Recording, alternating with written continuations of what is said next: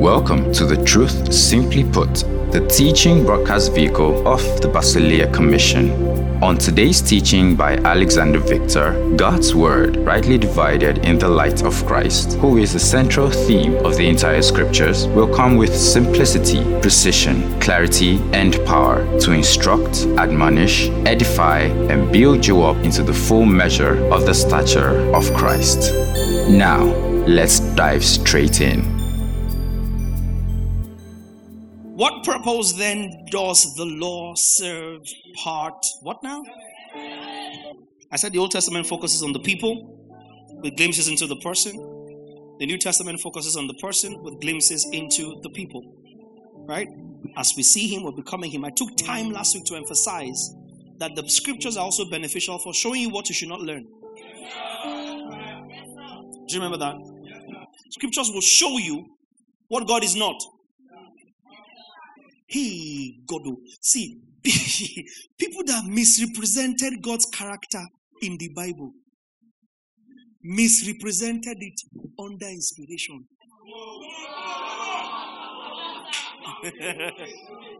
All scripture is given by the inspiration of God. That's a very key text. Therefore, whatever was captured in this document called the scriptures was captured under inspiration.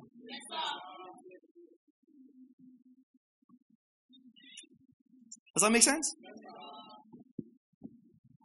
By the time you start to dissect and remove stuff as uninspired, then we'll have to reinterpret every text that refers to this document as scripture.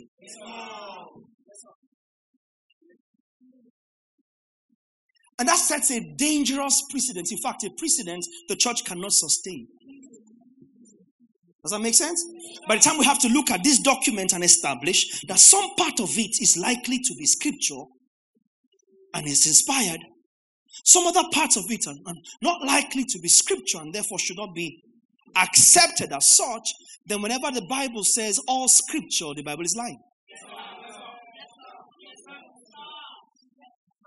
Does that make sense? You have to be all scripture with the exception of some that do not appear to be inspired.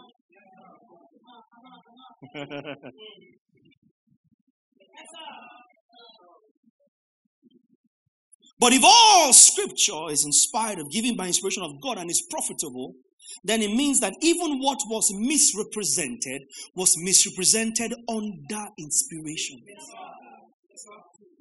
And if there is learning involved in the scriptures, Romans 15 and 4, it means that we can learn how not to misrepresent God by documented evidence of how he was successfully misrepresented.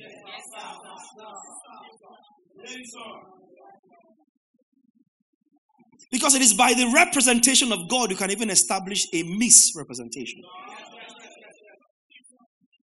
Does that make sense? So it takes an accurate representation of God to have a false representation, which is a misrepresentation of God. So before you be careful to not join people that start to denigrate the scriptures. You cannot have hope for salvation if this document is rendered inaccurate.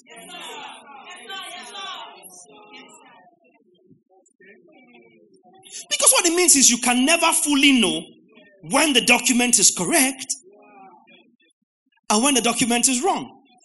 And you'll be very foolish and selfish and self-conceited to conclude that it's only the bits that favor you are accurate. Which is actually what we're doing today. Do you realize that? No. Paul cannot be wrong there. Paul cannot afford to be wrong. It's expensive for Paul to be wrong there. But when he gives a hard one, you're like, you see, the way he's looking is that, Paul missed it here. Then how can you be sure he didn't miss it in your eternal salvation? Tell your neighbor, don't join them.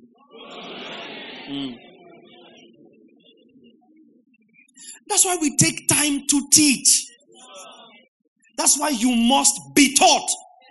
Tell the other neighbor, you must be taught. You must. Yes, you must. You must be taught. You have to be taught. Otherwise, you take this document and start to mess with it.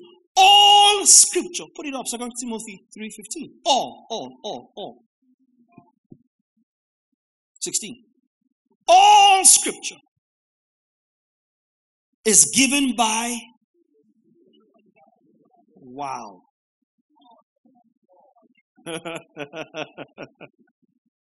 All. Let's run through some translations. All scripture. NLT, all scripture. Another translation. Every scripture has been inspired by the Holy Spirit. The breath of God. Ruach of God. Pneuma of God. Ruach in the Hebrew. Ruach in the Hebrew. Pneuma in the Greek. The breath of God. It will empower you by its instruction and correction. The message. I like this. Every part of scripture is God breathed. Who is the breath of God? The Spirit. And the Spirit breathed upon how much of the scripture? Every part. How does the Amplified put this? All scripture is God breathed, given by divine. The question now becomes, inspiration unto what? And that's where you start to establish the principle that you must realize that portions of scripture are there to teach you what not to learn.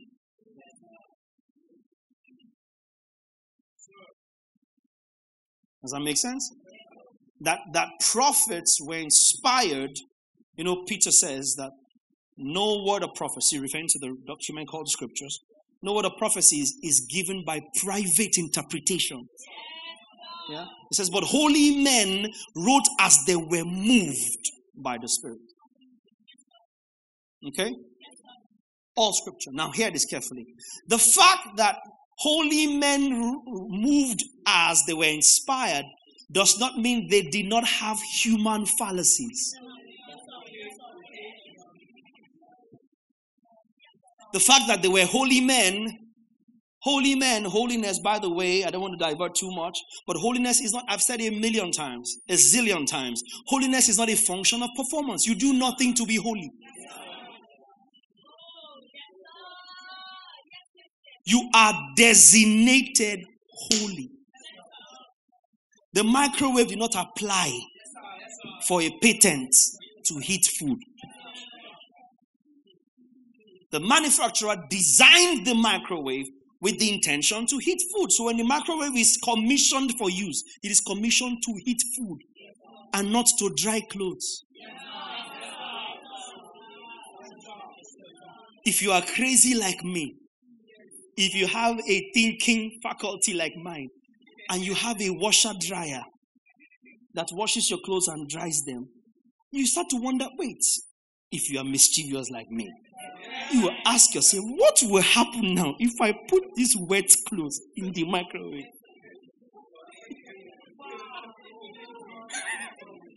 Will it dry it?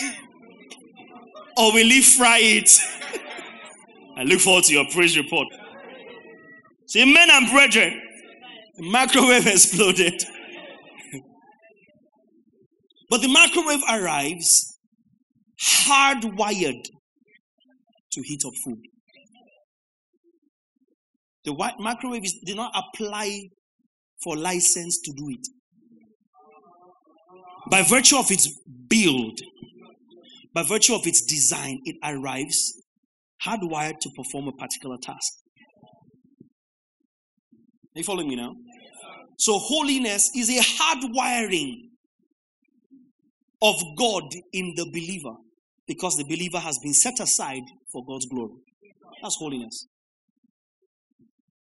That's holiness. Kadosh. Hagios. It's holiness. Set aside, separated from, separated unto. Consecrated for a particular task. You don't make yourself holy. How can you? Because for you to make yourself holy is for you to be qualifying yourself for the assignment. But he who has qualified us is God. Giving thanks to the Father. Colossians 1:12. Who has qualified us to partake of the inheritance of the saints in light. Who qualified us? God. So who made us holy? Are you following me now? So holy does not mean necessarily flawless, not immediately. So if you buy a brand new microwave, it comes with a spare fuse. The fuse will blow. You get at least one spare fuse. Depending on what model you buy, sometimes you get 2, 3 fuses in a little pouch with your electric device. Now we made it. It passed the quality control, the QC test. It passed the patent control test, the PC test. But we still bundled a couple of spares in case of eventualities. So the fact that holy men are called holy doesn't make them flawless. Flip side. The fact that they had flaws doesn't make them less holy.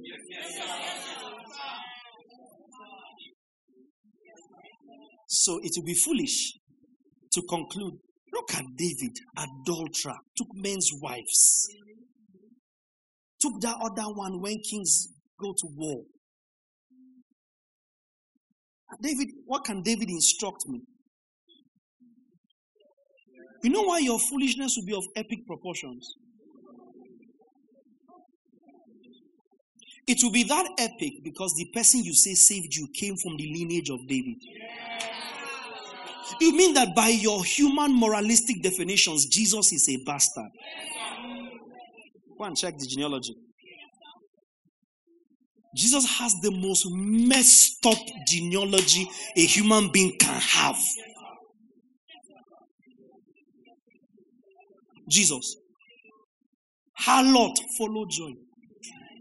Somebody whose husband died and she now remarried, follow joy. David, murderer, adulterer, all follow joy. Go and check the lineage of Jesus.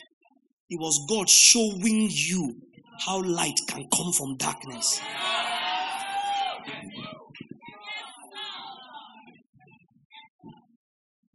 Because do you know there were kings that were more morally upright than David?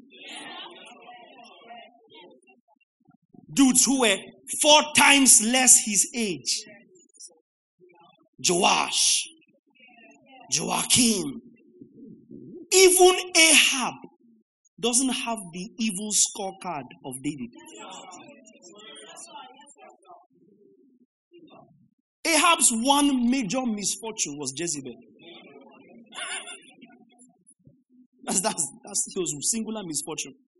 Was that his husband was Jezebel.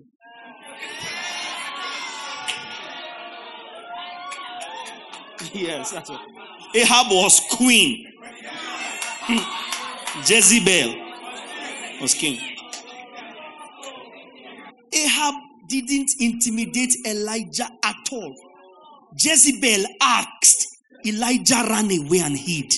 What does that tell you? Somebody can shut heaven for 3.5 years. One man gathered 850 prophets of Baal and Asherah and killed them at Mount Carmel. One man. After calling down fire from heaven, one woman coughed, he ran.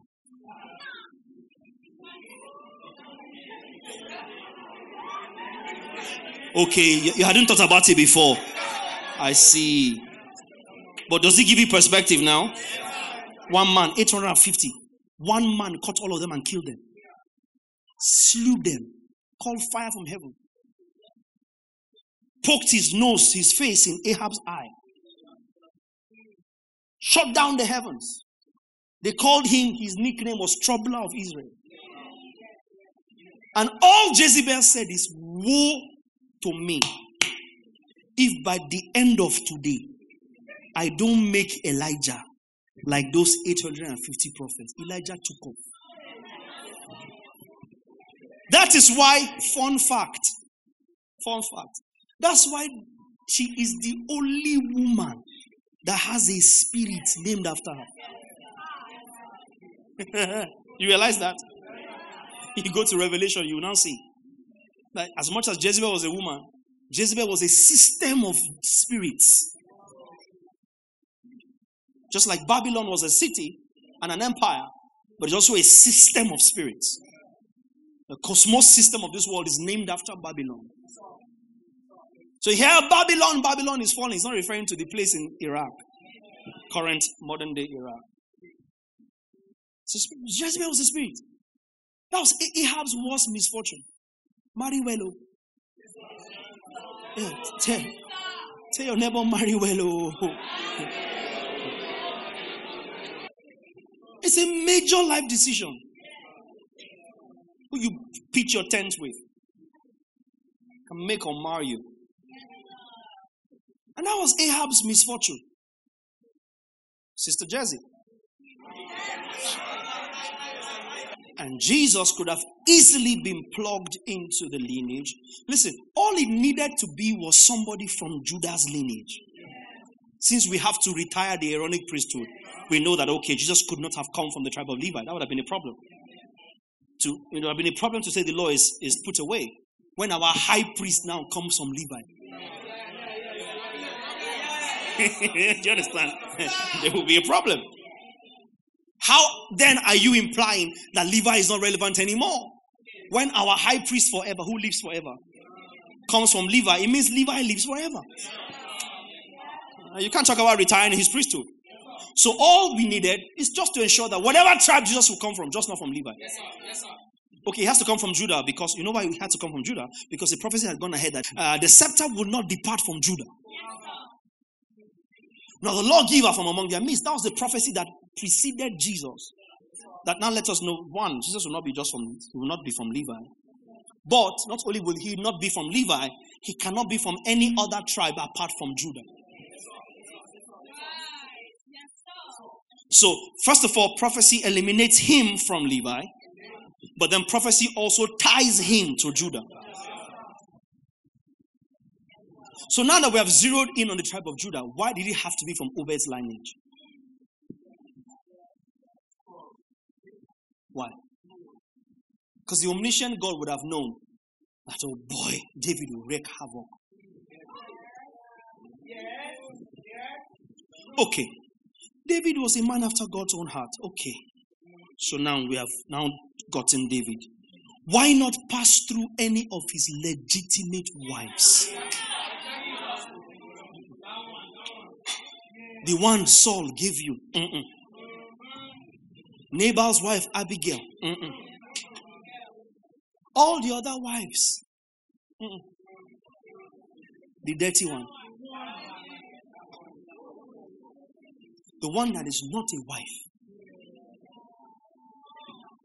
The one who had the stigma attached to her. Look at her. Uriah died in the battlefront fighting for a king who stayed in the palace. And then no sooner has his corpse gone cold in the ground than have you moved into the king's bed. Can you imagine the stigma Bathsheba would have had to deal with? Imagine the stigma. Imagine the trauma. Imagine the persecution. Look at you. You see, we're looking at you. That's what David tried to mitigate when she said she was pregnant. He quickly calculated gestation period. Anything between 29 to 38, 40 weeks can fly. So go and bring Uriah quickly. Get him drunk. Make him sleep with his wife. Once we introduce him having slept with his wife in any of these 4 to 6 week period, we are good. So even if she gives birth full term, we can say, well, she just gave birth 4 weeks or 6 weeks early. You can't beat us. at least the math will show that at one point or the other, she was with her husband. Smart dude.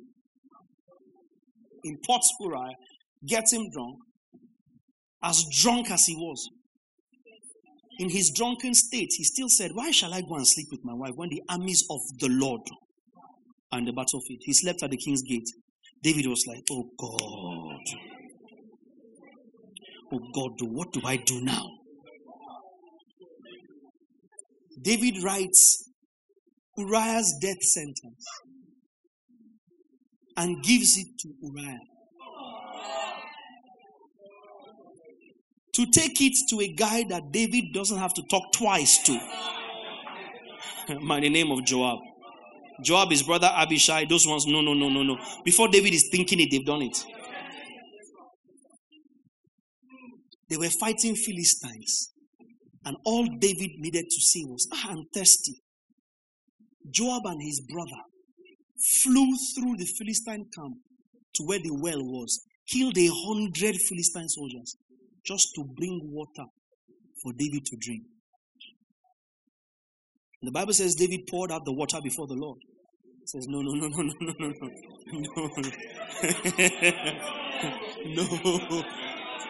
No. This is bloody water. I can't drink this. Joab. And he's the commander of the army. And Uriah takes his own death sentence to Joab. And here's the sentence. When the battle is hottest, all of Israel's army withdraw, leave only Uriah in front. So when the archers, you watch epic movies, when the archers release their arrows, they will all come upon Uriah. Joab read it and said, be it unto him according to thy word. Battle was fierce. Imagine giving a signal to 10,000 or 40,000 people and only one person did not know. They probably sent him to go and fetch water. And then told everybody else, this is what the king has said. I'll give you a sign, you pull back. Nobody snitched.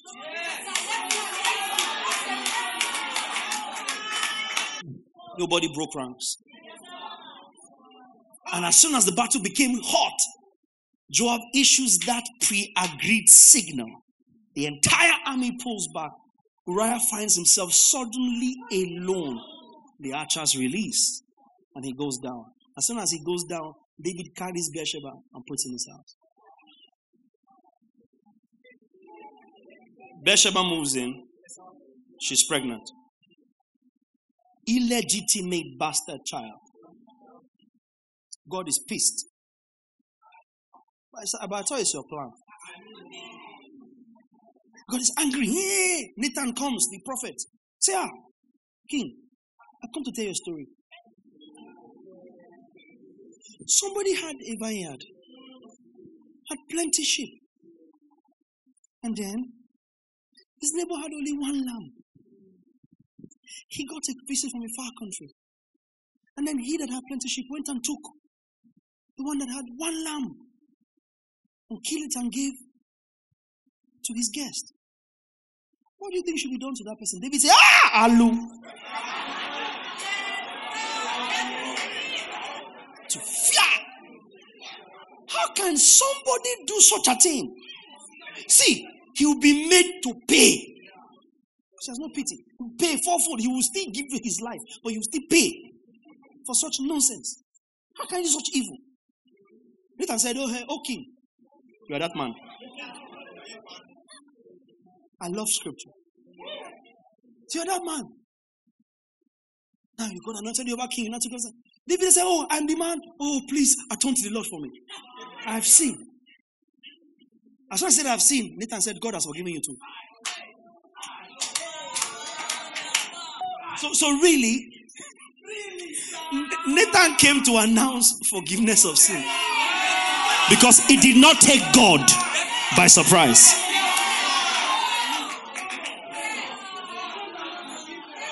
The Lord has also put away your sin, you shall not die. So what did Nathan call that story?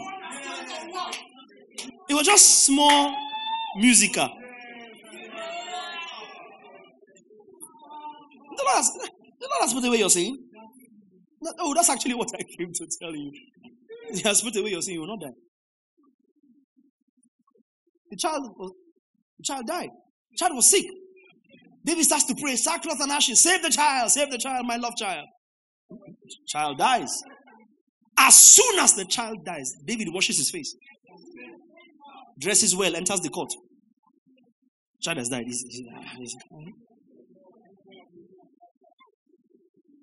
And then immediately, Bathsheba gets pregnant. Solomon.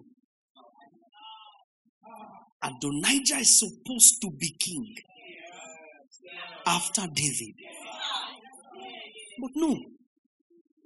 We see, it didn't start with Adonijah. David's elder brother Eliab was supposed to be anointed. Not David. God tells Samuel, arise, go to Jesse's house. I will tell you who to anoint. Samuel gets there with experience. Sees Eliab, he said, firstborn. Samuel said, and I quote, surely this is the one. I will arise, King James, and anoint him. God rebuked Eliab. That's why they were upset when they saw David at the battlefront. They have come again. I've come again. What's your problem? And we came to shine in the battlefield. Chase you, they put oil on. Who have you left the sheep for? That's what they asked him. Son 1, son 2, son 3, son 4, son 5, son 6. God chose none. And that in itself is a story I'll teach another day. Because you see, Samuel's prophetic ministry failed 6 times. So the failure of a man of God doesn't make him less a man of God. Story for another day. 6 set straight failure. Surely this is the one. No. Surely this 6 times in a row. His prophetic inaccuracy was tested 6 times, and 6 times it failed, and yet he was God's man. So you see, the effectiveness of God's man is not measured by the few quantity of his failures. It's part of the scripture.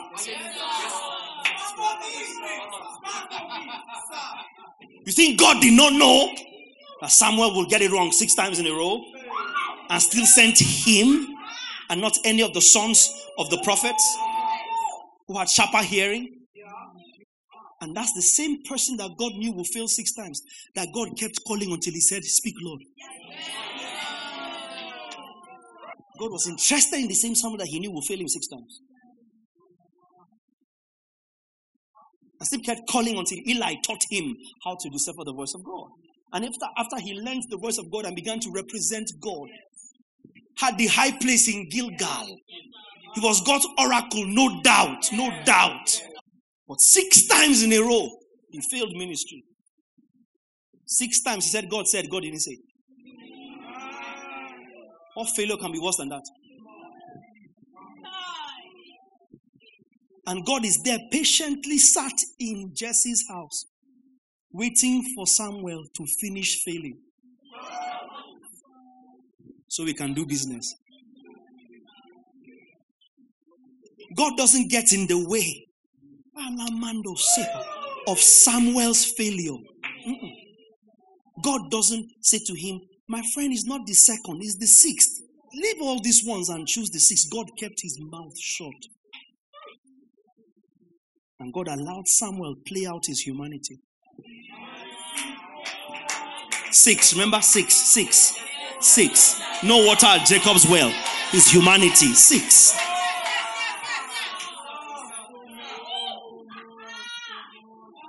God sits down. 1,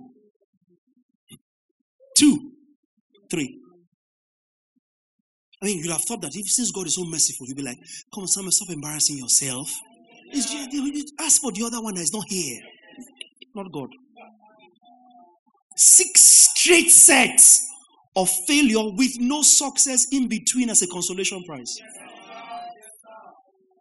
So you see, you haven't failed enough, sir.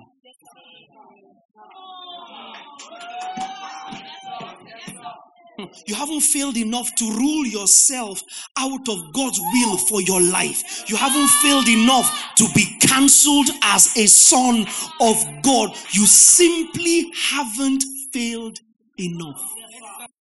Where is God when I'm failing? He's right there. Right there. How else will you know that He's with you at all times if you don't have some failures to your name in which He was?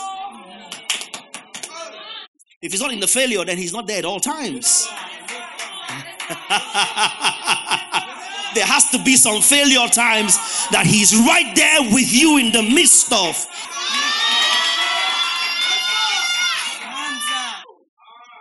6 times His humanity manifested. God was right there. Patient. After the 6th one, Samuel would have said to God, now what?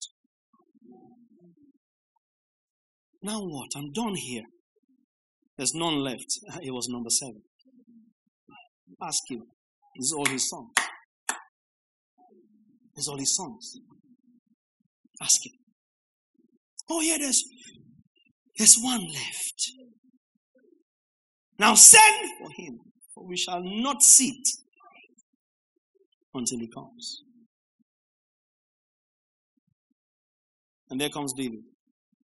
Not the first, not the best.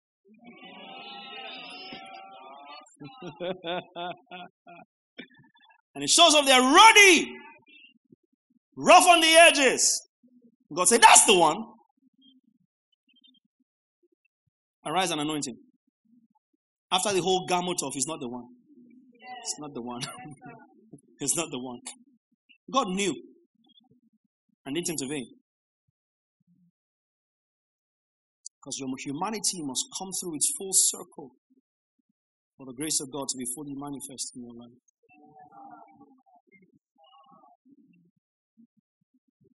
You see, the fact that human beings are intimidated when you're going through doesn't mean God is. Have you noticed that it's only human beings to whom your past matters? Only human beings. We can't seem to see you any different than where you've been, what you've done. I can't. And then he picked David. So it's not new when with David's own sons, Adonijah escaped. Amnon escaped. Absalom had to be skipped, but and everybody's distracted by Adonijah's story, and everyone's distracted by Absalom's rage, and everyone's distracted by Amnon's failure, and that gives Solomon time to grow and cut his teeth and be ready in God's plan. Nobody is thinking about the son of the illegitimate wife. Nobody. There's no plan of the throne. No. When we're talking about who will inherit David, come on. Come on. Not that kid. Not Bathsheba's bastard boy.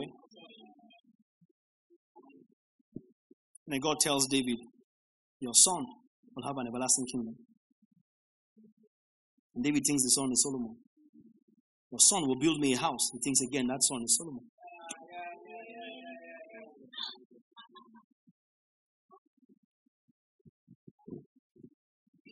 And Jesus comes from the lineage of mess.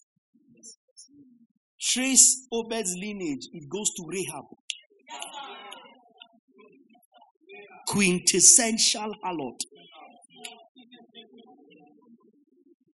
Boaz's blood that brings about Obed has Gentile mix in it.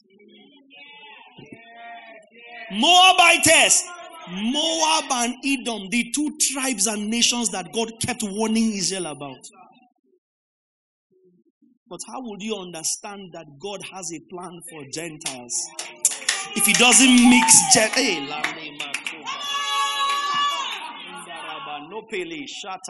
How else would you have? What other confirmation do you need that God is mindful of Gentiles, if not that a Gentile is among His grandmothers?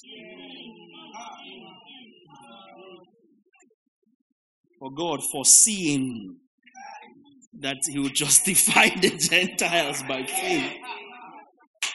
Foreseeing. So we throw a Gentile in the mix. Or two. Or three. Because Rahab was a Gentile as well.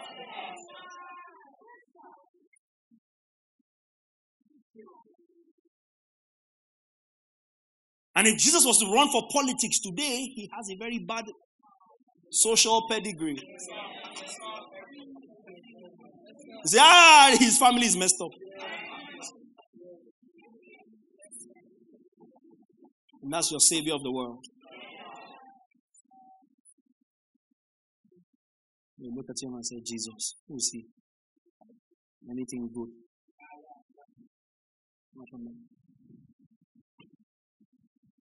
So holy men wrote as they were inspired. Doesn't mean they didn't have fallacies. It would be unwise to reduce the integrity of scripture to the failure of the writers. Are you listening to me? To be unwise to reduce the integrity and the efficacy of the scriptures to the failure of the writers. And then of all the people that God decides to show Jesus the most, David. Even more, Isaiah was so obedient that Isaiah preached naked for God 7 years. Naked. Uncovered. So Israel can see how uncovered they are. 7 years. And everybody insulted Isaiah and thought he had lost it. Because the last time somebody was that naked was Nebuchadnezzar.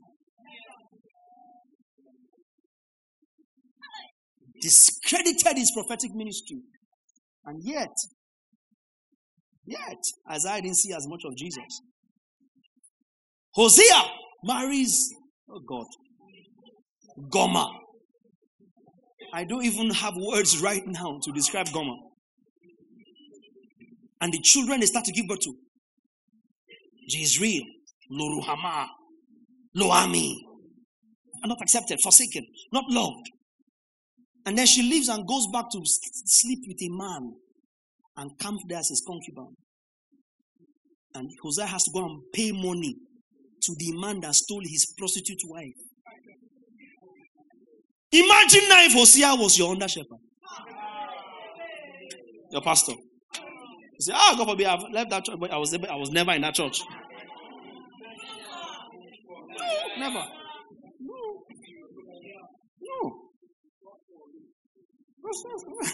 Never in that church. I just used to, when their music was okay, even the music like it was very, very nice like that. So, it was all right. I just used to go and just see. But no, I'm better than that. And for all that effort, he sees and writes things. You'll not expect it to be David that's seen as much as he saw. The Lord said to my Lord, sit at my right hand, David. They will look upon him who they pierced, David. They cast lots for my garment, David. Not a bone of his body was broken, David. You will not suffer my soul to stay in Sheol, my body to see corruption, David. Eloi, Eloi, lama sabata, David. He who dips his hand in the bread with me, David. Was given for me for food, David.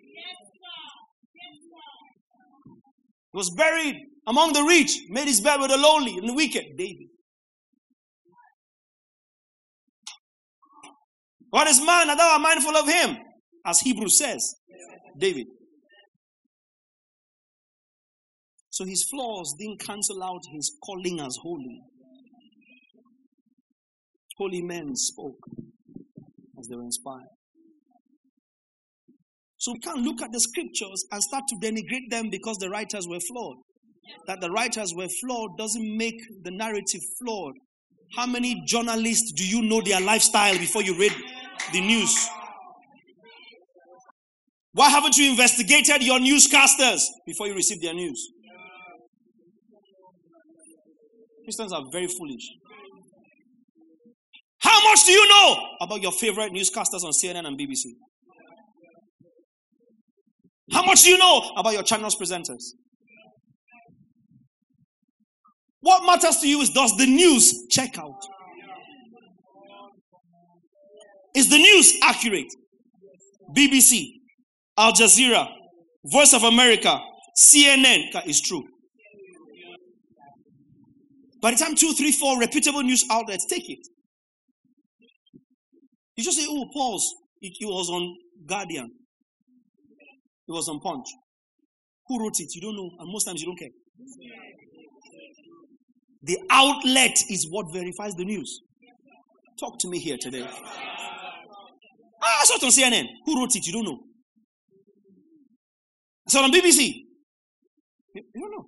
Most times you don't know who the writer is. How much less the researcher. Because the newscasters just sit in the studio and they're nice and cute, reading what has been fed to them by the programming guys who have received it from the researchers in the field.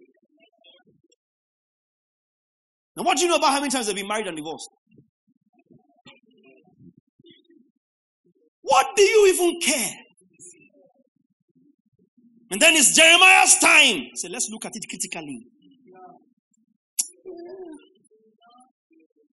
Look at it. This one. Be careful what you take off. See, they were flawed. Doesn't make the scriptures flawed. And their flaws were documented for instruction. I just showed you now Samuel and his 6 ministerial failures in a row. The flaws were documented. Not for duplication, but for instruction in righteousness. Can you follow me now? So even where they misrepresented God, such misrepresentations would have happened where? In the remit of their human failing.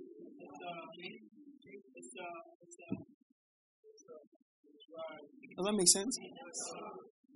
Somebody loves God. Check these guys now. See what happens when their humanity intertwines with their ministry. See what happens. Isaiah starts from chapter 1. Read Isaiah, see. Woe to you, Chorazin. Woe to you, Tyre. Woe to you, Isaiah starts chapter 2, chapter 3, chapter 4. Woe. Chapter 6, verse 1. In the day that King Uzziah died, I saw the Lord, the throne of Israel filled the temple. The angels cried holy. And I said to myself, woe is me. That's where the woes stopped in Isaiah. Straight up, somebody who had been prophesying accurately suddenly said, I'm a man of unclean lips. I dwell among the people of unclean lips. He received humility and sense the moment his humanity encountered God's divinity. Start from verse 1. Isaiah 6.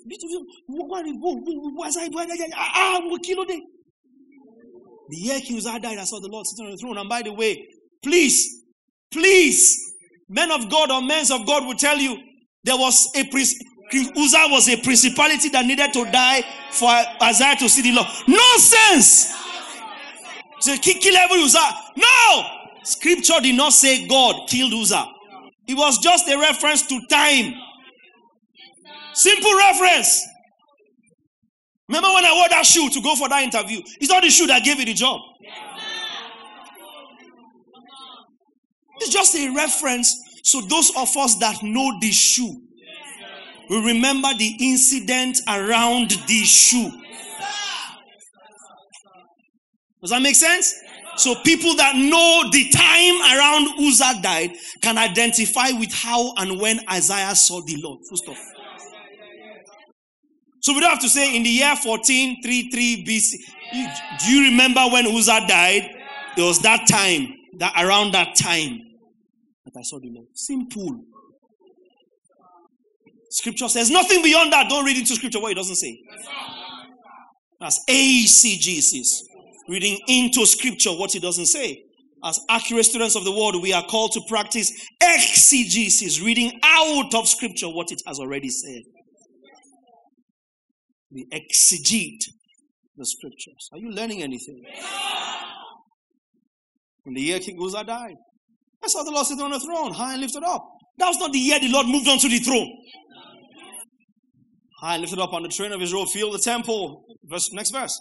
Above its 2 seraphim, each one had 6 wings. With 2 he covered his face, with 2 he covered his feet, and with 2 he flew. And one cried to another and said, Holy, holy is the Lord of hosts. The whole earth is full of his glory. And the posts of the door were shaken by the voice of him who cried out, and the house was filled with smoke. And so I said, hey, who is me? For I am undone, because I am a man of unclean lips, and I dwell in the midst of a people of unclean lips, for my eyes have seen the King, the Lord of hosts. Next verse. One of the seraphim flew to me. Look at this. Having in his hand a live coal, which he had taken with the tongs from the altar. And he touched my mouth with it and said, Behold, this hath touched your lips, your iniquity is taken away, and your sin purged.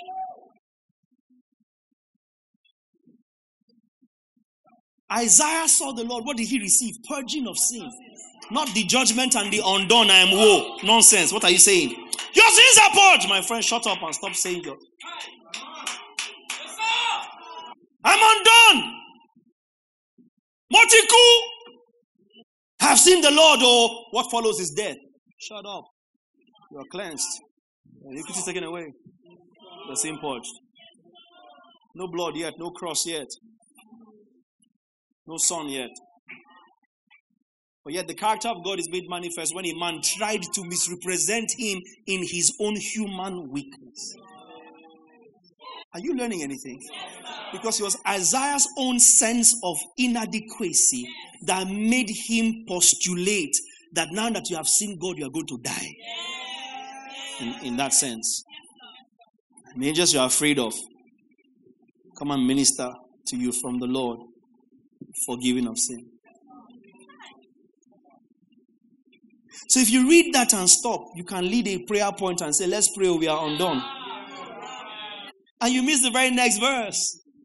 That God instantly corrected Isaiah's misrepresentation of him. Because it only happened in Isaiah's moment of momentary weakness. And even that moment of weakness is recorded by inspiration. So you can know that when you are saying, Yekba, I've encountered God, you can tell that God never designs to kill you. Supernatural encounters are not what a believer should be afraid of. The supernatural is natural to a believer. It's our default state, is where we operate. We don't get into the spirit. Are you listening to me? So you can't see God and be afraid. You can't. You can't. It's our natural default state.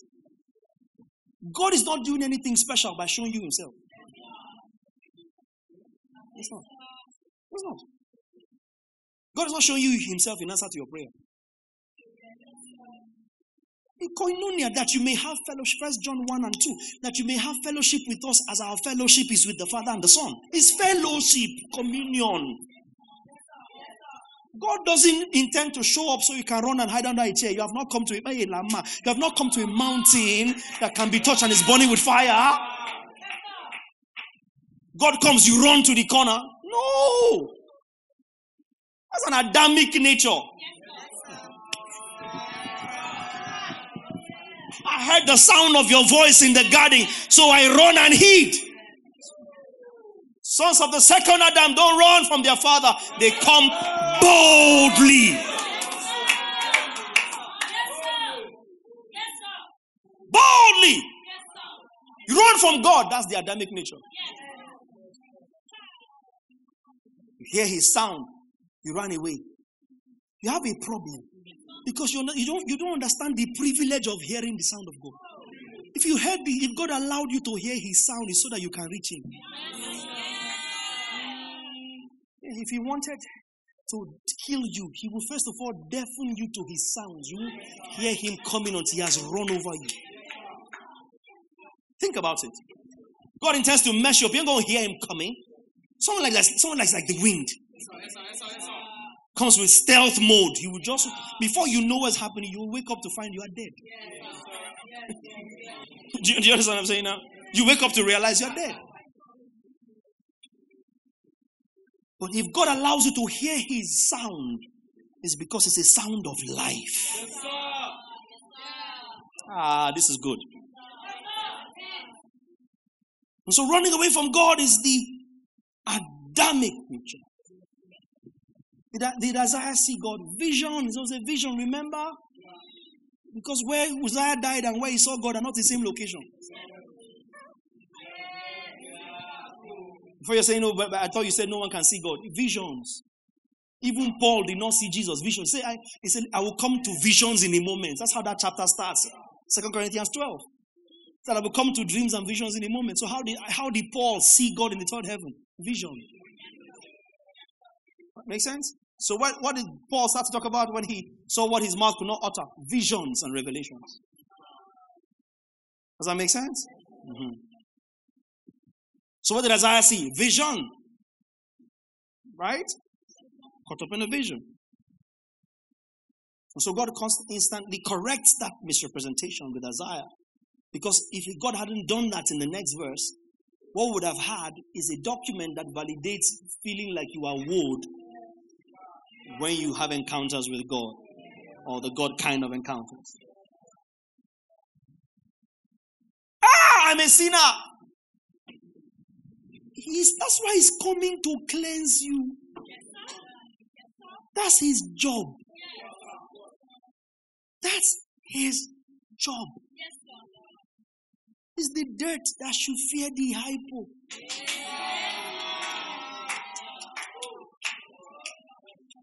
Not the other way around. What's wrong with you?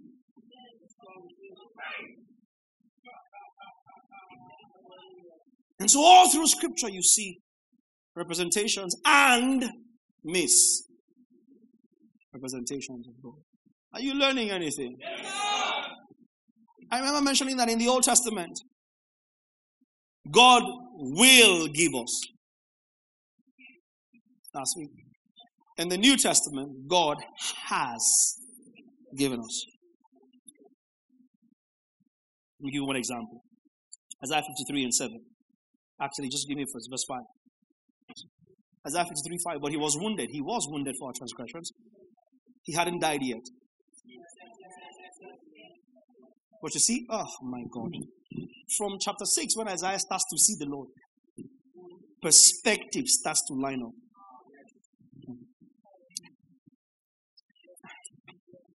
He saw the Lord in chapter 6. By chapter 7, the Lord starts to speak and tells him in verse 14, the Lord himself will give you a sign. The virgin will conceive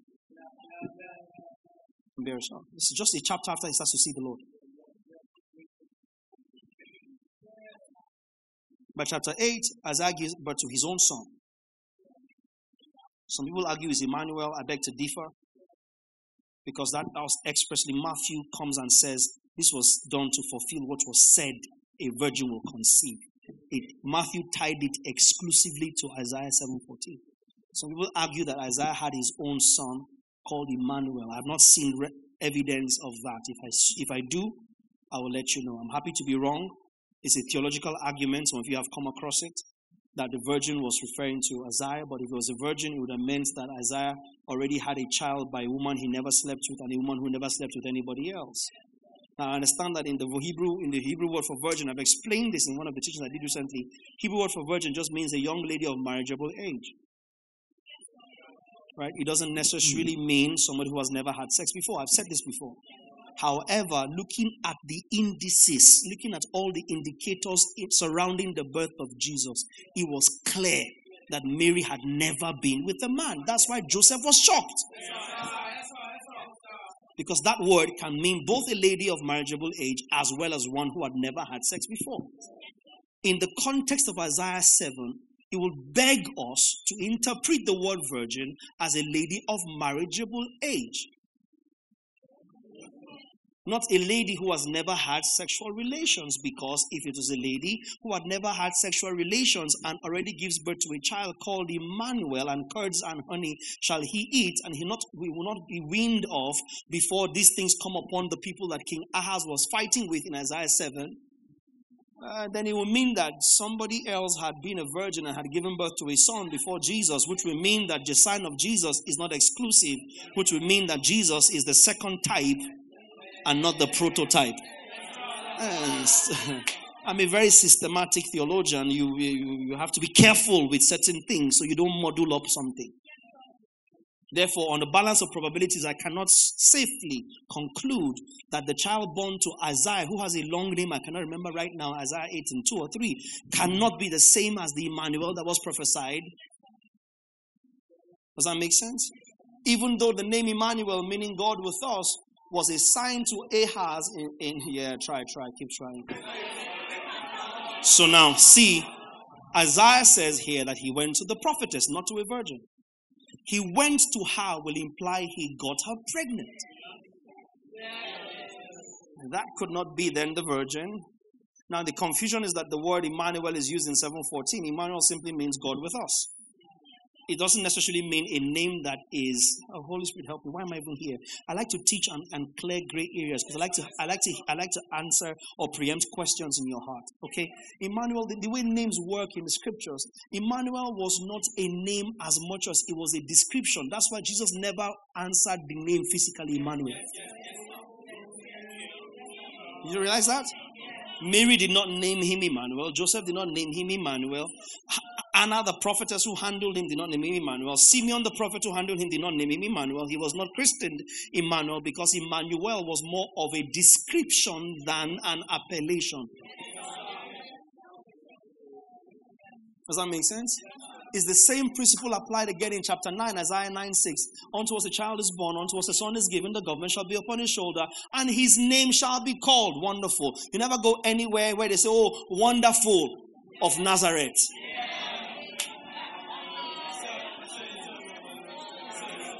Yeah, Wonderful Christ. You know, Mr. Christ of Nazareth. His name shall be called Wonderful Counselor, Mighty God, Everlasting Father, Prince of Peace. All of these were descriptions of what his nature will constitute. Are you following now? So the thing is, you go, but his name was called Emmanuel now. But then when he said Emmanuel in 7:14, he says, curds and honey shall he eat. But Jesus did not eat curds and honey. Because the child being referred to there was referring to Isaiah's son, that he will have by a woman of marriageable age. That chapter 8 explains to you is a prophetess that Isaiah slept with and put in the family. And then the son that they gave birth to is now given a physical name, blah, blah, blah, blah, blah, blah, blah, mother. Yes. That dude, Brother M. But you see, that son could have also been referred to as Emmanuel, because Emmanuel simply was a description for God being with us. And the son that was promised to Isaiah that came in chapter 8 was as an assurance, because if you go and read chapter 7, Ahaz is not sure whether God will deliver them or not. So he now wants to test God. And God says, test me. Then Ahaz now says, I'm not testing you again. God now gets angry. Why not testing me again? Okay, me, I will test you. This is the sign you will receive. The one will give birth to a child. Emmanuel. He will eat curds and honey. He will not have been weaned before the things I promised you will come upon the enemies of Israel will come. So Emmanuel was a description of God with us, which had immediate contextual application. Israel was under siege. They needed reassurance. A child was going to be born as a sign that God is with them. It doesn't mean that that child was Jesus. Even though that also had a messianic connotation. Which is that's why we are learning now how to handle the Old Testament. Even though its dispensation is gone. You have to learn it or else it will mess you up. Does that make sense? So the confusion is that he said it's an Emmanuel. But when Jesus is now born and is named Jesus, Yeshua, Matthew says that this is in fulfillment to the prophecy that a virgin shall conceive. So what ties it now to Jesus? The fact that an actual virgin conceived by the Holy Ghost, not by the one Isaiah went into. Yes. Do you understand? Because in chapter 8 you see that the woman did not give birth by herself. She gave birth prophetically by the prophet.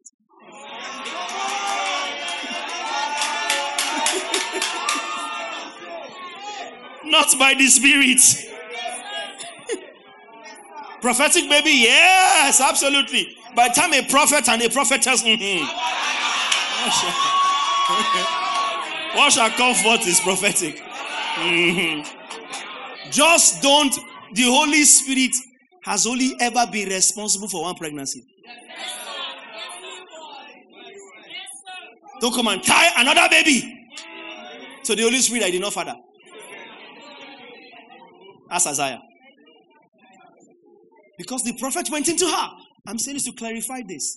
The point I'm making is by chapter 7, Isaiah, he starts to seek the Lord from chapter 6. By chapter 7, he's quickly becoming messianic. By chapter 8, his own son is born.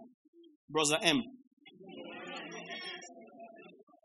Yes, by chapter 9, Isaiah knows that Pekin is not the savior of the world. Because by 9, he said, unto us a child is born, unto us a son is given. His name shall be Wonderful Counselor, Mighty God, Everlasting Father, Prince of Peace. Of the increase of that person's government, there shall be no end. Clearly, he's not talking about Brother M. Does that make sense? And he quickly starts to grow. Quickly starts to get more messianic by 47, 48, 50, 53. Full-blown messianic. Full-blown. By 61, it's clear. The Spirit of the Lord is upon me. For he has anointed us exactly what Jesus quoted in Luke 4. So you see, you can't just go and read one verse and think you know the Old Testament. Or read one chapter. No, it's a full-blown narrative, consistent narrative. All revelation points to one central theme, Jesus. Oh. So by 53, he's speaking. I said Old Testament tells you what we'll have. New Testament tells you what we have. By 53, but he was wounded by our transgressions, talking in the futuristic sense. What will happen? But he's talking about what will happen in the sense that it has happened. And it's only in past tense now because in eternity it has happened. In time it hasn't, but it's time that is late.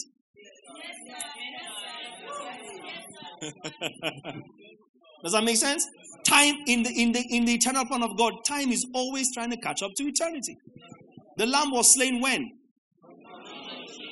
Great, before time began. It will take another 6,000 years if you believe in the young earth theory before Jesus was slain. Millions, hundreds of millions, billions of years if you believe in the gap theory. If you believe the earth is 6,000 years old or going 8,000 years old, young earth theory. You believe that all the fossils that are billions of years old by proven carbon dating came about in this earth the way that the earth came about. You have not heard this argument before. You see, this is not the season to be ignorant. There's so much information to come into that helps your processing of the gospel. Listen, you walk with God in certain strides. You'll appreciate science, art, humanities, and philosophy. It broadens your knowledge base. So when I hear people saying, oh, I like this person is very intelligent, this person is very smart. I look at you, what is smart? What are you calling smart? That somebody can talk without accent. That somebody is very clean. Always well presented, always makeup on her lips. Smartness is not in presentation. And it's not in sounding deep. In fact, how you know a person that is loaded is in the simplicity of their excellence and their delivery. We're not trying to impress you. You don't have to twist our accent to make an impression. Sit with us 5 minutes. I don't try and put up a face and try and be. Most times people that do that, they are empty. And they don't want you to know because they know. And they know that once they drop this facade, they ain't got nothing. So people that can't be themselves actually don't know as much as they think they do. Ouch. People that can't be themselves don't know as much as they think they do. That's why they're afraid. I want to see who I really am. You realize there's not much to me. I already feel like there's not much to me anyway, so let me try and disguise that by making it look like there's much to me. I've always told you in this house, inferiority complex always disguises itself as. Thank you very much. So you can't be in this era and not know stuff. You are carrying a mobile phone around and all you are seeing is memes and reels and TikTok. Snapping chat. Filters. Now guys are doing it too.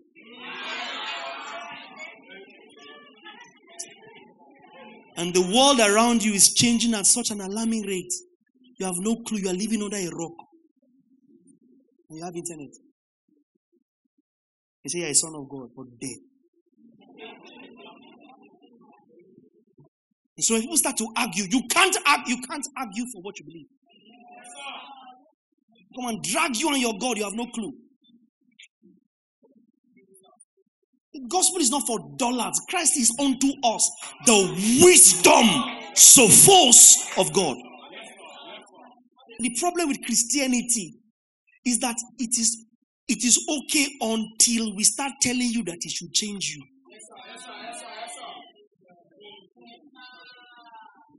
Let me be a servant in the church. Let me join a department. Let me sow. It doesn't matter what you tell me to sow. First fruit, second fruit. If you want it, I'll give you. You want me to redeem my lastborn that I've not given back to? I will redeem it. How much more firstborn? I'll redeem myself every year if I need to. Give me a department. Give me small power in church. Give me a sense of purpose. And then make up for where my society and my government has failed. Just tell me that everything will be okay even if it is a lie. And you have my attention, you have my devotion. Just don't tell me that what I'm hearing should change me. And we're happy to play church as long as it's not demanding a revolution from you. The moment we start to teach you what should change you and inform your culture, the entire setup gets worried. And so you are indoctrinating them and making it about you. Because we are actually inspiring actual change. Yes, we're inspiring actual culture. And that intimidates people. Because the gospel is a lifestyle for the believer. We learn that in the Christ-conscious believer. So that's why I take my time and teach you stuff. That's why I'm always reading. Always. I ain't got no time to waste. Sometimes I park the car and read. So by the time I get home, there's something else to read. So the young earth theory believe that, you know what, the earth is like this. Everything that is billions of years old by carbon dating, which is an actual science. God put it like that, so it can look like that. Gap theory theology tells you that between Genesis 1:1 and Genesis 1:2, there's a gap that could have lasted billions of years. In the beginning, God created the heavens and the earth. But Genesis 1:1, Genesis 1:2, now the earth. In the beginning, now the earth. And theologians will tell you that between in the beginning and now the earth was without form and void, billions of years transpire. So Genesis 1:1 supposedly is a complete creation account by itself. And then Genesis 1:3 starts to become a recreation account. And there's good, plausible reasons to argue that. Like choices of the word let there be. Or mean permit or allow or cause to happen again. Don't ask me which of the theorists I am. I'm saved and sanctified. My sins are forgiven. I'm sealed with the promised Holy Ghost. For the day of redemption, God ain't leaving me here, repenting for me. That's all that matters, baby. The rest of it is just the science of theology. That's something I'm fascinated by. I'm fascinated by the science of theology. Not just the philosophy of theology, but the science of theology. How theology actually functions scientifically and rationally, logically. That's what makes you able to stand as an apologetic. It's not just Bible you know. You understand the scientific workings of the things in Scripture. Do you know how many years it took me to convince myself where Israel actually crossed the Red Sea? You go there and you see things and like, no, this doesn't add up to what Scripture says. You're standing there, looking at it, like, it cannot be. You look at the map, it is not right. There's like 6 different maps from when they left Goshen to when they got across the Promised Land, across the Suez. Something. Where is this place? Red Sea or Reed Sea? Yeah, it's a thing. Marshlands or actual Red Sea? How many miles from Megiddo until they crossed? And I'll keep my mouth shut until I read everything. And me and the Spirit will go, Holy Spirit, you must explain this one to me. So I ain't going to believe nonsense. Me, Alexander Victor, God forbid. God knows. God knows. God knows. I won't believe nonsense about God. Faith is not at all blind. Faith is well informed, heavily equipped. That's why it stands with good footing. No, I don't say I believe because it's cliche. What are we doing? Wasting precious time, chasing shadows. No. If Scripture is real, it must pass the test of the theology and the science. We investigate the Scriptures. It's okay. I'm fascinated by the science of theology. Sounds interesting, right? Sun, stand still. The moon, stay there in that valley. And how that altered orbit and gave us a leap year. The Bible says it, yes, science ratifies it.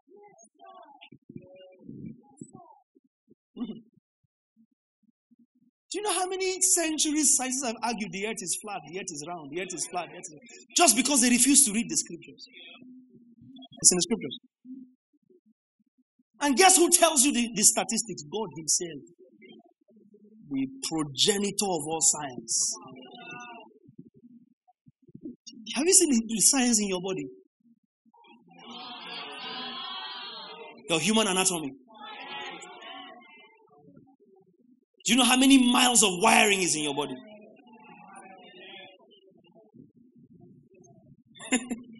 The most complicated wiring that ever exists is that in the human body.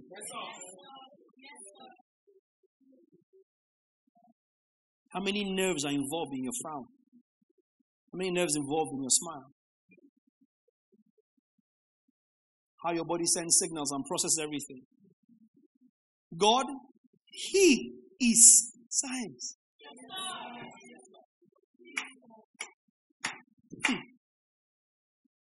Every scientist is trying to catch up.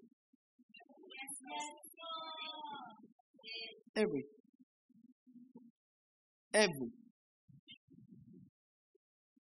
And so time is late. Eternity is older. Even eternity past is older than time to come.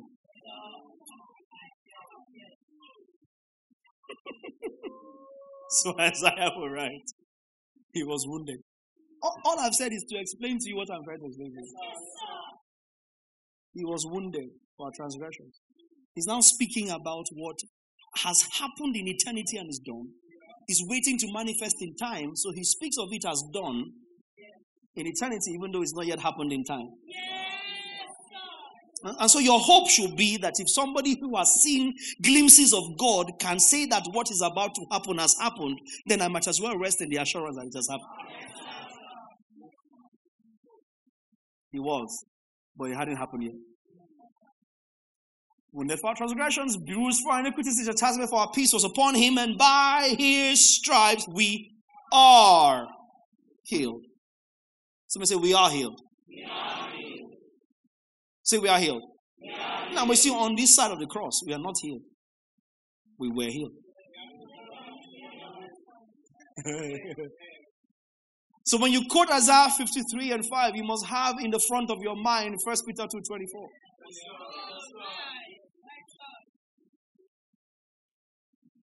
In the Old Testament, we will have. In the New Testament, we have.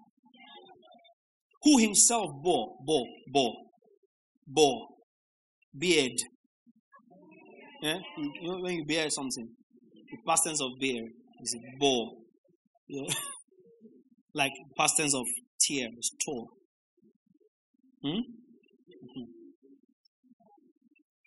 Who himself bore our sins in his own body, don't get me started on there, on the tree, that we, having died, again past tense, to sins, that's a very, very serious statement. Having died to sins.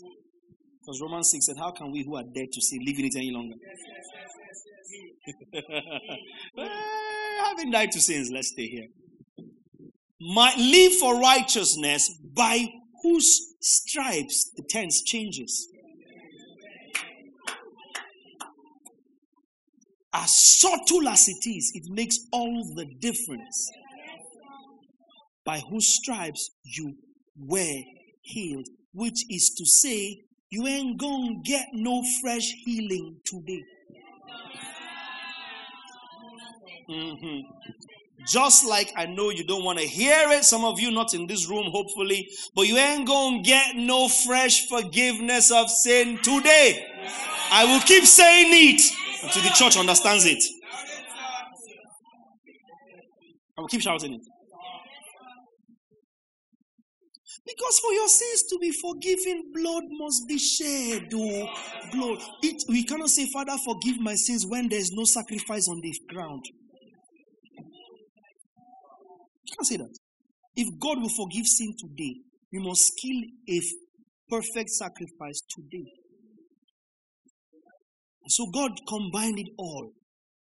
Now, isn't that the next verse of Isaiah 53, verse 6, I think? And God has laid upon him the iniquities of us all. That's why it pleased God to bruise him. The Lord has laid on him the iniquity of us all, once and for all time. So now Jesus is sat at the right hand of the Father, waiting till his enemies be made his footstool. So far, only one enemy is left. According to 1 Corinthians 15, when we are glorified, then it will be said, death, where is your sting? Because that testimony wasn't for Jesus alone. It was for Jesus as the first fruit. Make sense? So by whose stripes you were healed means that when you need healing in 2040, you will be going back to 2040 years ago to pick the healing that was bought for you then.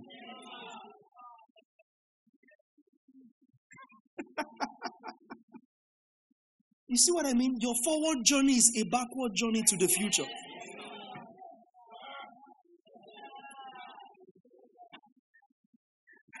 You're going back to what has happened to arrive at where you are going.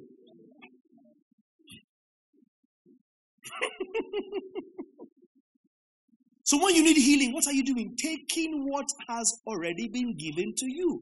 Because by his stripes you were.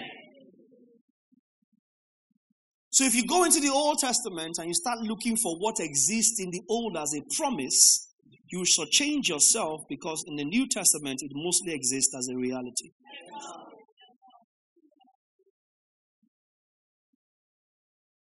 Are you getting this? So you now go to the Old Testament and now go to Chronicles and say, Father, as Jabez prayed. And God is like, excuse me, I am broke.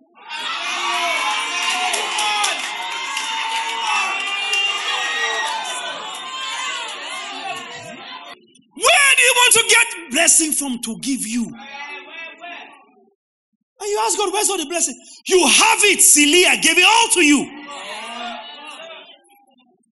Thanks be to God and Father of our Lord Jesus Christ. Ephesians 1:3 is the answer to Jabez's prayer.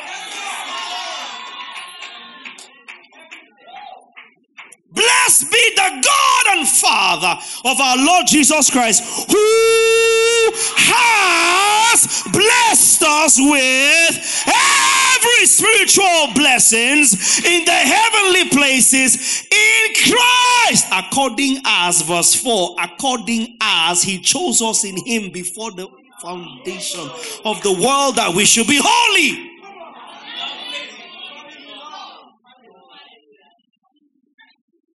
Second Peter 1:3. According as his divine power has given us. His divine power has given us.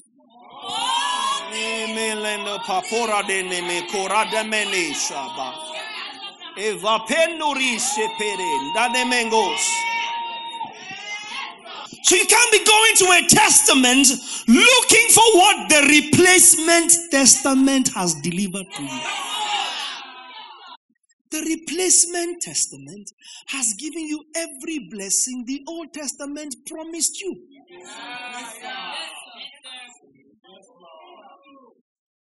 You just shall like to suffer. That's your problem. That's your problem. You like to suffer. According as his divine power has given us. And if God ever gave you anything, it's free. Romans 8:32.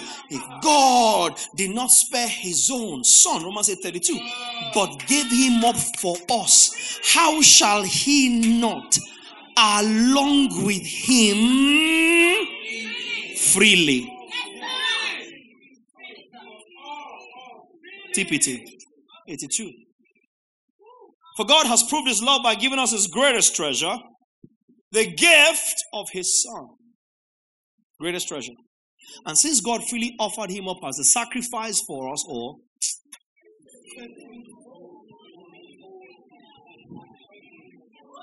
the message. If God didn't hesitate to put everything on the line for us, embracing our condition and exposing himself to the worst by sending his own son, is there anything else he wouldn't?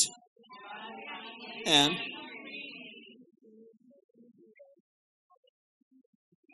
so Paul will look at the Corinthian church and tell them confidently in chapter 6, I believe, of 1 Corinthians, all things are yours. He says it the first time I think it's chapter 2, when he's dealing with Apollos and Peter and Cephas and Paul. He says, was Paul crucified for you? He says, all things are yours. All things are yours excludes nothing. And he said, all things will be yours. All things are yours. Are yours. Deuteronomy 28 comes and reels out these wonderful things in first 12 verses. Spends the next 48 telling you what will happen to you if you disobey. And then you get to the comfort of scriptures in Romans 5 and realize that obedience and disobedience were about two men.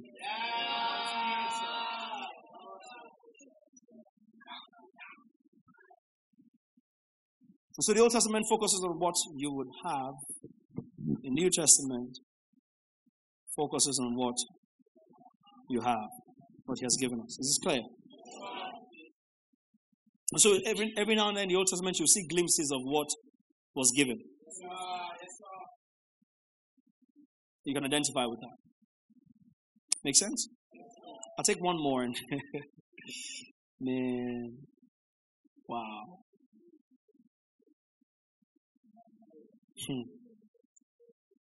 A lot of times in the Old Testament, when it's quoted, I put here, it's quoted in reference to a fulfilled prophecy. When the Old Testament is quoted in the New, first of all, I in my studies, I found out that the Old Testament was quoted roughly about 342 times in the New Testament. Roughly. About 342 times. Jesus quotes from it extensively. Even though Jesus' use of the Old Testament is very interesting. Jesus a lot of times uses the Old Testament to up the ante. He uses the Old Testament to increase the heat of the law.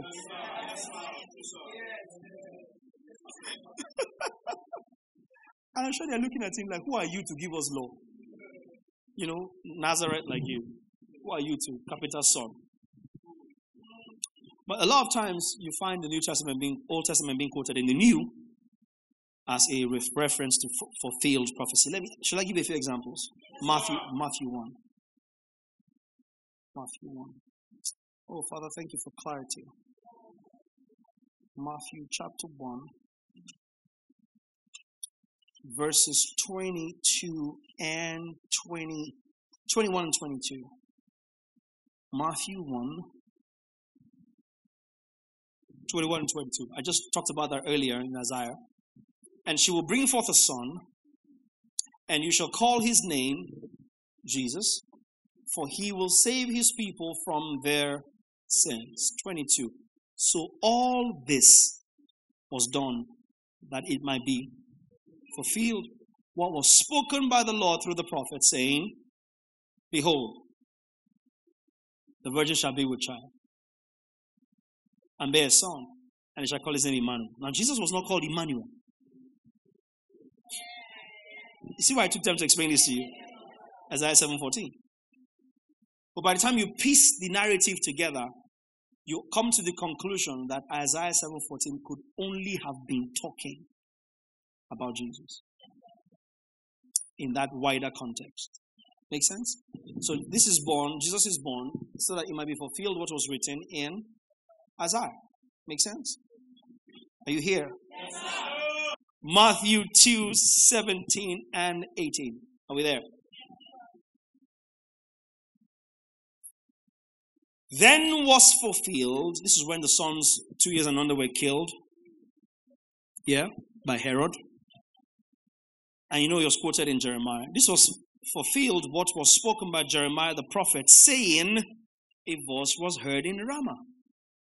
Lamentation, weeping, and great mourning. Rachel weeping for her children, refusing to be comforted because there are no more. This is Jeremiah 31 and 15. So again, we have to be careful that you don't go and pick a scripture and say, the Lord showed me that there's weeping in Ramah.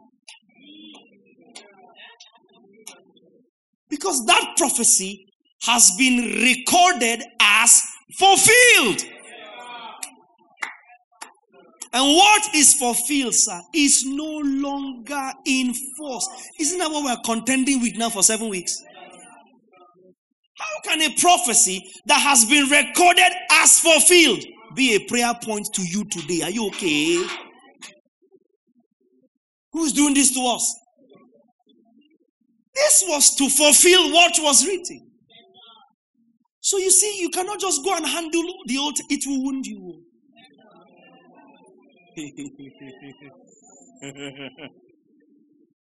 I'm not joking. Jeremiah 31, 14 and 15, I think, or 15 and 16. Give us some 14.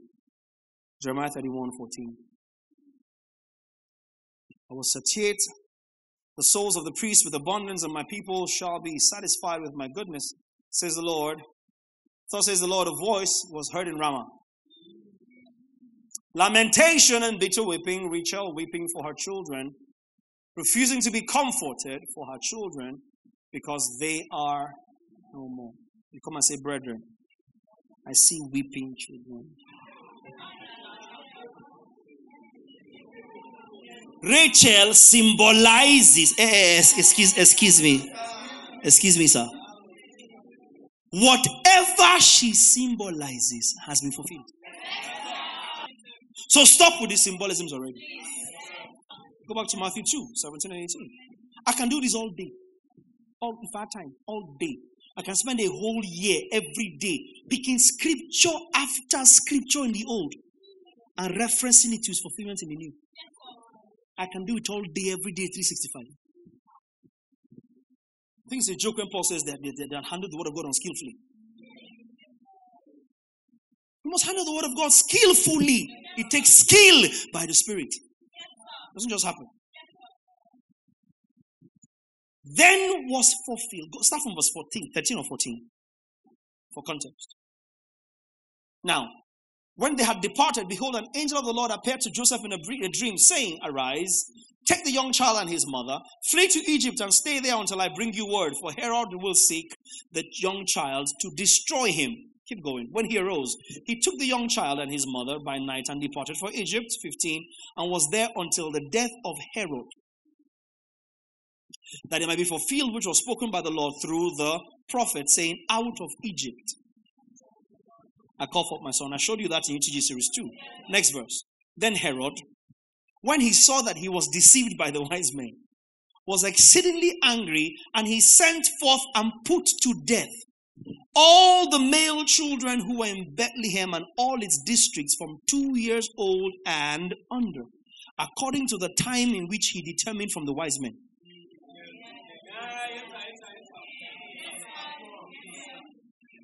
So it wasn't baby Jesus in the manger.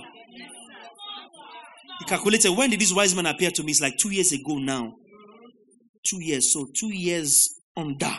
By the time I kill all the male children, 2 years under, I would have gotten Jesus.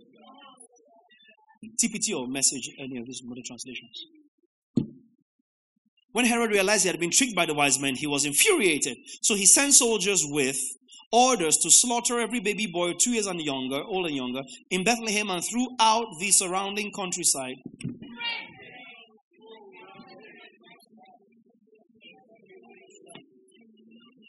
Can I see it now? Yes, sir. Right there in your Bible. It wasn't in that manger for more than a few days. It was only census that meant there was no room in the inn. 17, back to New King James. House for free. Now, these boys had been killed, then was fulfilled. Then was fulfilled what was spoken by Jeremiah the prophet, saying, enter Jeremiah 31:15. A voice was heard in Ramah. Lamentation, weeping, great mourning, Rachel weeping for her children. Refusing to be comforted because they are. So you can't come and open a fresh page of pending prophecy over what has been fulfilled. Except where the rest of Scripture, and I'll teach this another day, probably not today, except where the rest of Scripture establishes a pattern for dual prophecy. I just showed you one with Isaiah.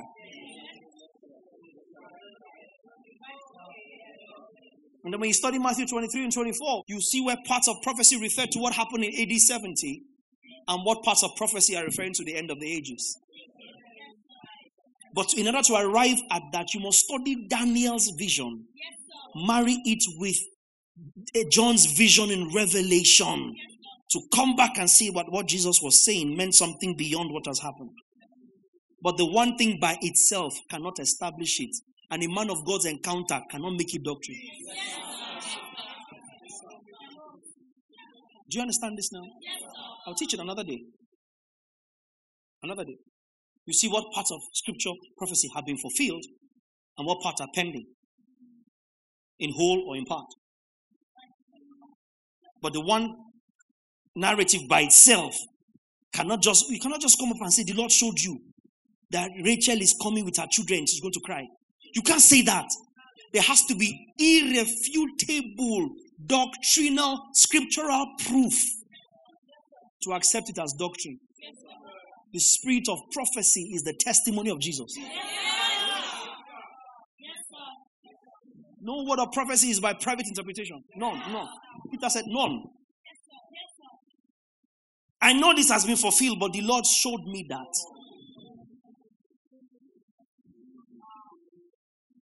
Not when it has been. What is fulfilled, uncle, is set aside. Message said we put it on the shelf. So when we look at it, like I said to you a few weeks ago, it's like entering a data room in a library and going to Annals or Chronicles and seeing, this thing we're enjoying now, see when they said we will get it. Oh, it's like going to read about the Wright brothers and how they began to first dream about flying a plane.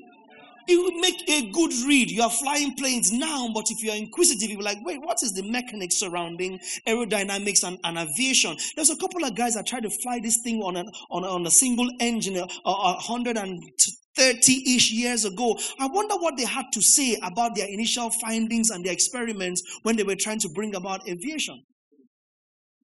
And then you go back and start to read for learning. Not for invention. And certainly not for application. Because aviation has left where it started when the Wright brothers wrote what they wrote. Now when they wrote it, it was authority, but come on, check. Have you seen the Rolls-Royce engines that are powering the Boeing 737s and the 777s and the Airbuses? One engine weighing nearly 200 kg. One engine, Rolls-Royce. Rolls-Royce makes engines for Boeing and Airbus. Heavy things.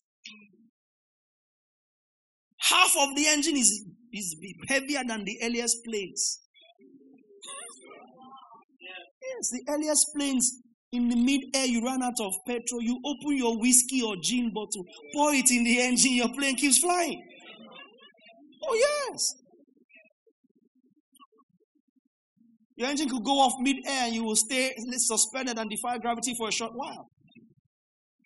And top up your little engine that's just like this boat engine. You know this boat engine? Yeah, just smaller engine. And right there, you just come out and put whiskey inside the engine. Start it the way you start this your boat engine. And that's your plane continue to go. Just make sure that you're going according to the wind. Because it was just a glorified kite. It was a kite with machine. So when you're going to read about aviation, you're not reading about aviation now to practice it. You're reading to learn the trajectory of what has been fulfilled. You can appreciate what led to what you now enjoy.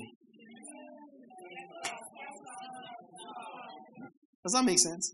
Yeah, you can learn. There's much learning to come into in going back to the Chronicles and seeing what brought about what you now have. So I learned from what was to see how we got to what we have and the context within which we can use what we have. That's what the scriptures are there for. That's how you handle the Old Testament. How did we get here? It's not okay that the blood of bulls and goats can take away sin. Uncle, if you are wise, you go and study how they were suffering with the blood of bulls and goats. And then you'll appreciate the blood of Jesus and stop pleading it. You don't understand the sacrifice of blood. That's why you are pleading the blood. You don't know how the blood works. That's the problem. So you are pleading blood that you have no right to plead.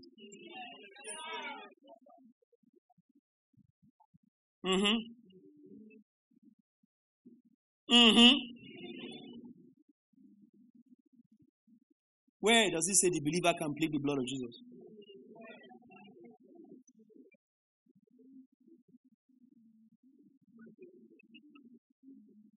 One place that it says you can use the blood.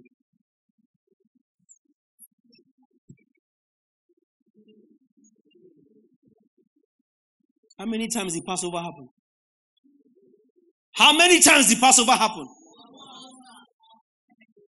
The rest of every year they commemorated Passover. They didn't put the blood on their doorpost every year. Read your Bible. Every year they marked the Passover. Because they passed over once. They didn't enter from Egypt to Israel every year. And the commemoration did not require blood. Because the angel of death did not come every year. He came once, no? Having access to the holiest by the blood, we have received access. The blood's job is done. Don't make it a talisman. But you know, we want fortification. Since you don't have feather tied with red cloth from the Babalawo, you want to console yourself in the fact that, we can use the blood and fight. Show me where the blood was given for you to fight your enemies. Blood that saves cannot kill. Before you get uncomfortable and go, I don't like what this pastor say. Show me from the scriptures. Are we not in church? I will collect microphone. Luke 9:56, Jesus speaking. Luke 9:56, Jesus speaking. Luke 9:56, Jesus. I'm emphasizing Jesus speaking. Son of man did not come to destroy life, but to bring life to the earth. Blood that saves. If God were going to kill, he would need another medium. He'll be contradicting himself, shooting himself in the foot by using what saves to kill. It means you cannot even be sure what side of the blood you are on. And what time of the day you are on what side of the blood. Depending on the mood of the blood.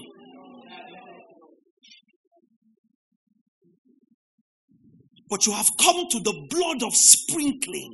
Hebrews 12. That cries better things than the blood of Abel. Better things, not the same thing. Genesis 3, God told Cain, the blood of your brother cries vengeance from the ground. And Hebrews 12 says, you have come to blood that cries better things than the blood of Abel. If Abel's blood cries vengeance and Jesus' blood cries vengeance, then there's no difference between the blood of Jesus and the blood of Abel. Abel's blood could have as well saved us from our sins. After all, he was killed.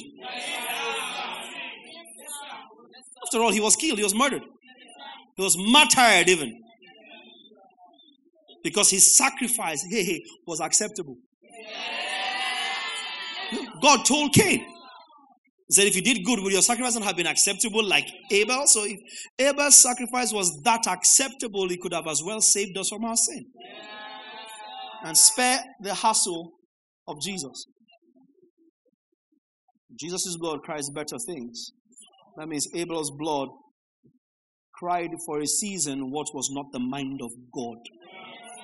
Because you see, the funny and sad thing that Christians miss is that God did not give Abel what his blood cried for. Abel's blood cried for vengeance. God put a mark on Cain. Say, if anybody touch Cain, I will kill him. Put it up there and see Genesis 4. If anybody put a mark on Cain, I will kill him. Sir. But Abel's blood said vengeance. And instead you come and secure Cain. Not only did God not give Abel what his blood cried, instantly the blood that will speak was made clear. In that instance, God made clear, I will never hear the cry of Abel's blood. Because if God began to answer to Abel's blood, he would have opened the way to answering to different kinds of blood. But there would be only one blood that will speak to change the course of eternity on account of man, and it will not be Abel's blood. So Abel's blood begins to cry. God says, I hear, but I ain't going to do nothing about it. So I'm not answering in my eternal will to Abel's blood. So he set aside Abel's blood immediately and did the opposite of what Abel's blood expected. Put a mark on Cain. Lest anyone should kill him. Put the text back up. Genesis 4, next verse. And says, if anyone touches Cain, I will deal with him. Give us NLT. 15. See what God said. The Lord replied, no, for I will give a sevenfold punishment to anyone who kills you. God will leave Cain, who failed, and deal with the person that tried to judge Cain on behalf of God, times 7. Hey, better hear word. It suddenly ceases to be about Cain. God doesn't even remember what Cain did. Because blood that saves does not kill. Touch Cain, I will deal with you times 7. But God, Cain is wrong. Is he you he wrong? Cain is out of line. Is it you that drew the line? Cain is out of order. Who determines order? And he set aside the crying blood of Abel. Because that's not the blood we have come to. Yes, sir.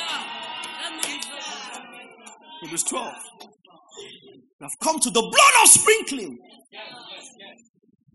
That speaks better things than the blood of Abel. But you see, because you don't understand the workings of blood, you are misusing the blood even of Jesus.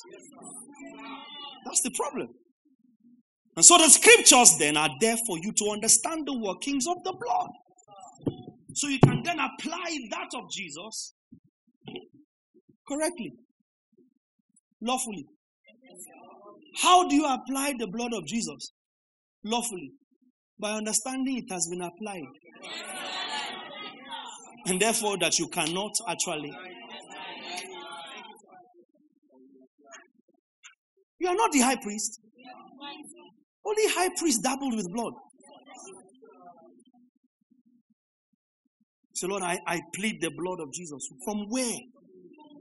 Where do you see Israelites covering themselves with blood? Even Passover, it was their doorpost they covered. Only you soak yourself in the blood. Immerse yourself.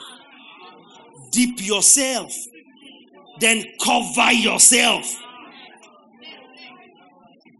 So what the Spirit of God inside you cannot do, is blood on you that will do. This mystery of godliness, which is Christ in you, the hope of glory, cannot save you. Christ in you cannot save you. It's blood on you that will save you. Your temple, your body is the temple of the Holy Ghost in whom he also dwells, cannot save you.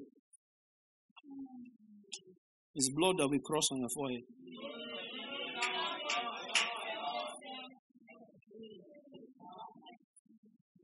Blood was shed to save you. Now you want to drink blood to be saved. When the blood price was paid for your sin, who drank it? Because you will not handle the scriptures skillfully. Somebody just comes and tells you, I plead the blood, just the way you say amen. You start pleading the blood. Now we're asking you now. You are angry that I'm saying you cannot plead the blood, but you cannot prove to me where it says you can plead it. Just because the person that led you to Christ pled it over you. You know, bleed, bled, plead, pled. Don't judge me. And then the person before them also pleaded the blood. And so on and so forth. So now you're upset because we're coming against centuries of institution that scriptures do not back up. Between the scriptures and your institution, which should you believe as true? What should you believe as true? The age of a lie does not make it true. No, the lie will never be so old that he now graduates to truth because he don't pay. It has paid his wage, has paid his dues. The lie has tried now. Give it to him. After all these centuries of successfully being a lie, does it not deserve to be sanctified into truth?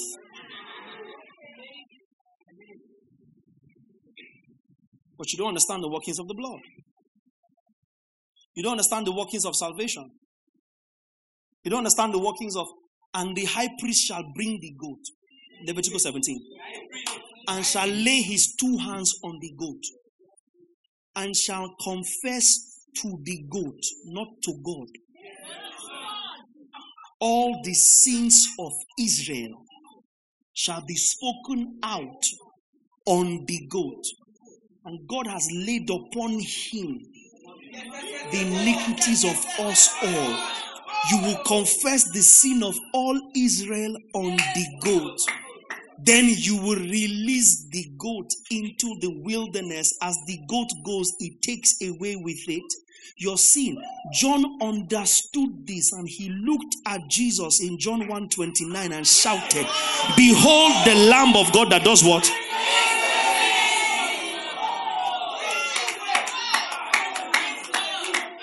Sit down, be arguing. Scriptures are there for learning.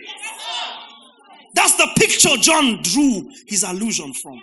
See that goat that we're talking about that carries the seed after it has been laid upon him. That's the goat going there.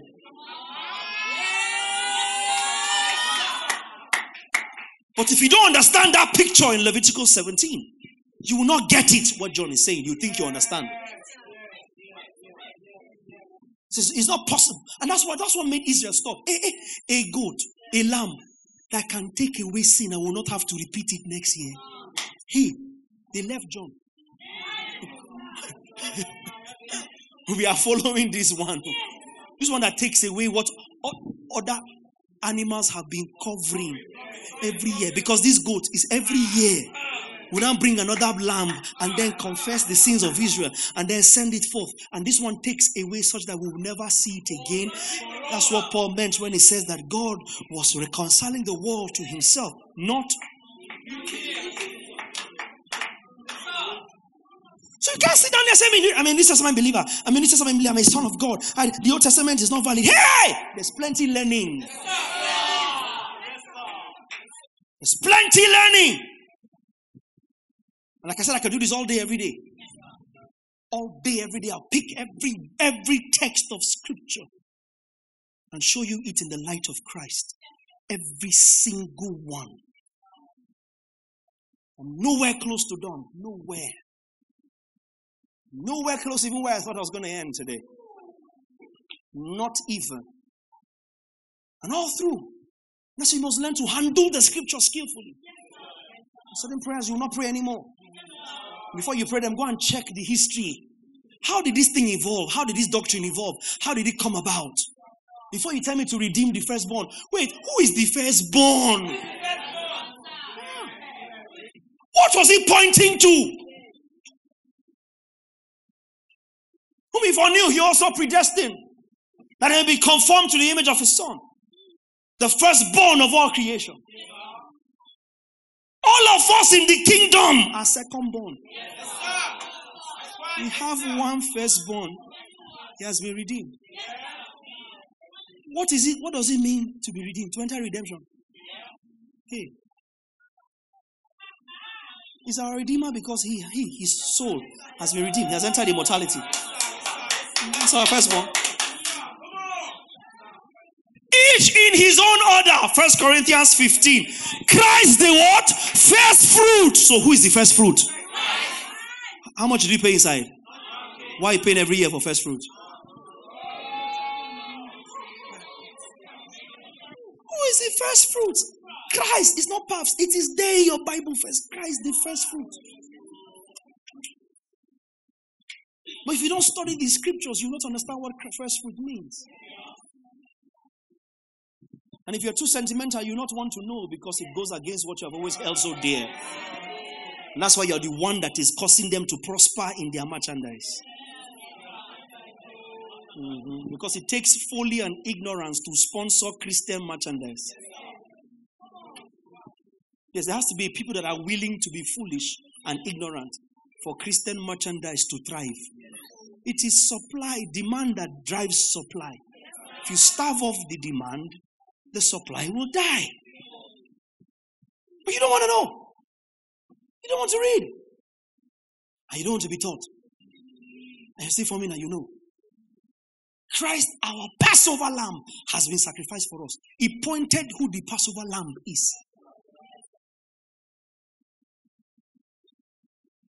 The age of a lie doesn't make it true. So that by the patience and comfort of the scriptures, we might have hope. Romans 15:4. We'll continue next week. But are you receiving instruction?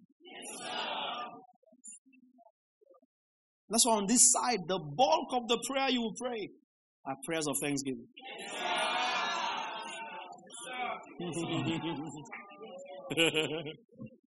The bulk of the prayers you pray as a New Testament believer are prayers of thanksgiving for what has been done, that you have, that you are receiving. Thank God when you are sick.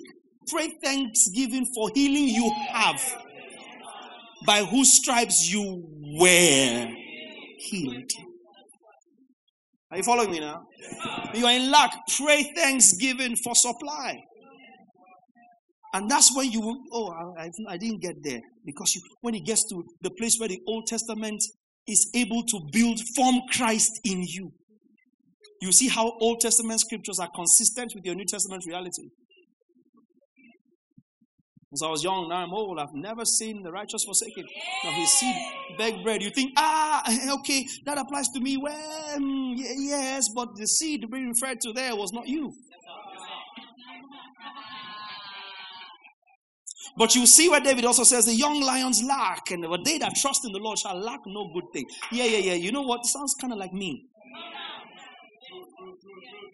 Because he says that my God shall supply all your needs, according to his riches and glory in Christ Jesus. And so, a cattle on 1,000 hills belongs to him. Yeah, that's kind of like my father. Does that make sense now?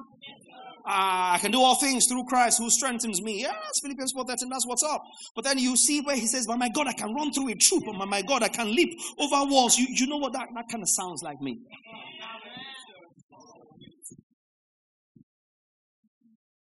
Oh Lord, you have bruised me. You have sinned and you have not forgiven us. No, that doesn't sound like my father. I think that's Lamentations 3:42 or something like that. Very, very sad thing that the prophet was saying. That doesn't represent God in the light of the New Testament. So by the time you know how to skillfully handle the word, there's a richness your walk with God comes into. There's a richness you come into. There's a confidence you come into. You're not shooting blanks. You're precise. You're right on target every single time. You're trusting God for something. You know exactly what to say. You know exactly what to say. You know exactly what to say. You're believing God for something. You know exactly what to say. You don't say, "God, kill my enemies." Father, I thank you that I am delivered from wicked and unreasonable men. Hey. Thank you for deliverance from wicked and unreasonable men. That's my reality. I shall not fear. The Lord is my helper. I shall not fear. What shall man do to me? And that's me right there. We have sinned and you have not forgiven. No, that's not me. That's a prophet's moment of humanity. To show me that when you are going through a moment of humanity, don't talk like that.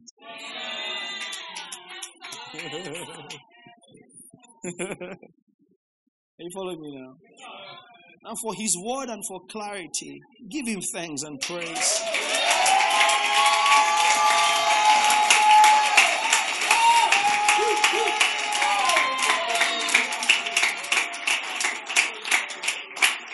Well, that's it for today's teaching. We trust it has been worth your time. For more of these messages from our stables, kindly subscribe to our teaching podcast at www.thebasileacommission.podbean.com or via the Podbean app on your mobile device. For inquiries and further information, kindly send us an email to info@thebasileacommission.org or find us on social media with the handles @The Truth Simply Put or @WowTheChurch. You can also send us an SMS, call us, or connect with us via WhatsApp on +234 70 881 8864. Finally, if you would like to give to support the work that we do, kindly follow the Patreon link in our podcast or contact our office for details. Thank you.